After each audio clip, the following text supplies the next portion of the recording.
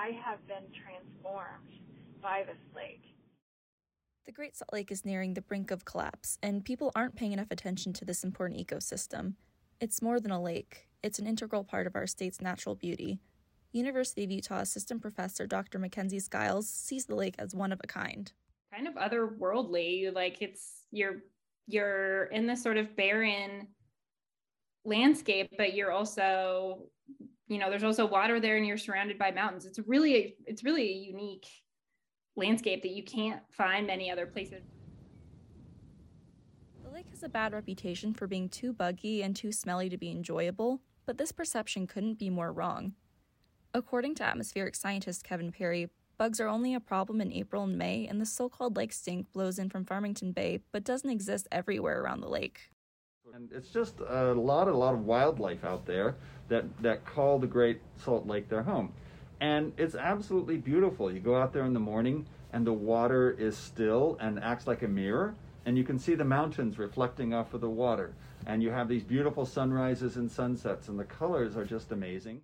There's this notion among Utahns that the lake isn't anything special, that it's just a small part of the state. People assume it's one homogeneous landscape, and Kevin Perry said that even he assumed it would be so. When I went out there 5 years ago, when I first started, I thought, oh, this is all going to be the same. I'm going to go out there and I'm going to see miles and miles and miles of the same thing. And it couldn't be further from the truth. Every 100 meters, there's something different. Scientists studying the lake can all agree that the Great Salt Lake is more than what meets the eye. It's this beautiful part of Utah that people need to experience for themselves.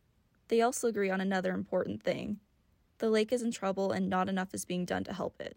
But now I need to get this message out loud to the public, to the legislature, to the governor. I need to tell people what I'm seeing, because these organisms are providing food for this whole ecosystem, and they're in danger. Great Salt Lake Institute Director Bonnie Baxter spent years studying microbes in the lake. These microbes are vital to the ecosystem's survival, but over the course of her research, she found that the lake's recession has landed them in a volatile state of limbo. This thing that I'm seeing that is urgent and at crisis level, the lake is reaching a restrictive salinity for these microbes. And we don't know how long they can hang out at a restrictive salinity before the whole population dies. We don't know how close we are to a tipping point.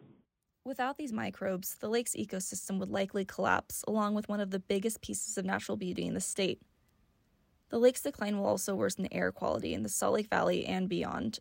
As an atmospheric scientist, Kevin Perry studies air quality, and he's concerned about what our air quality might look like if nothing is done to save the lake. Bonnie Baxter echoed this sentiment. We're looking at, probably the worst air quality that this nation has ever seen. And we don't want to go there.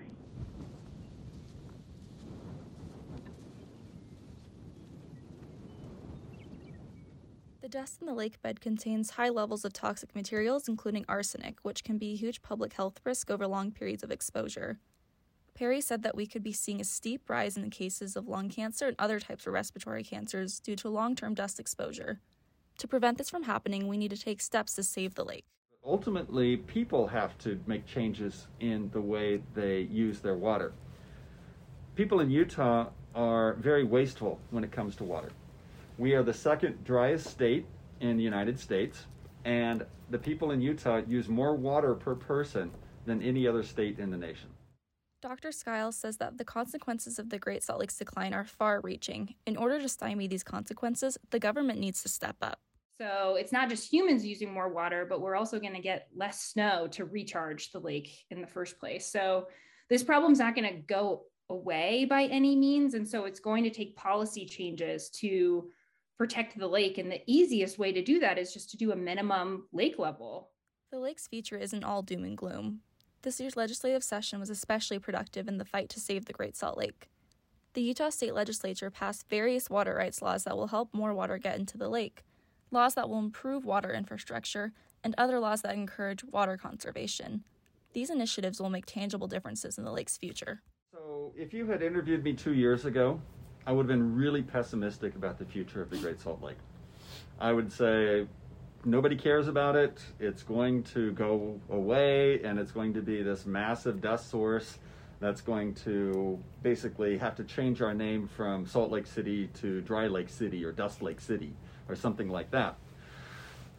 But what's happened is that the public has become aware of the dangers associated with the shrinking Great Salt Lake, and they've been talking to their legislators.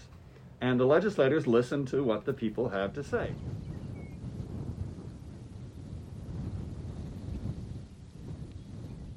I'm Asia Bown reporting.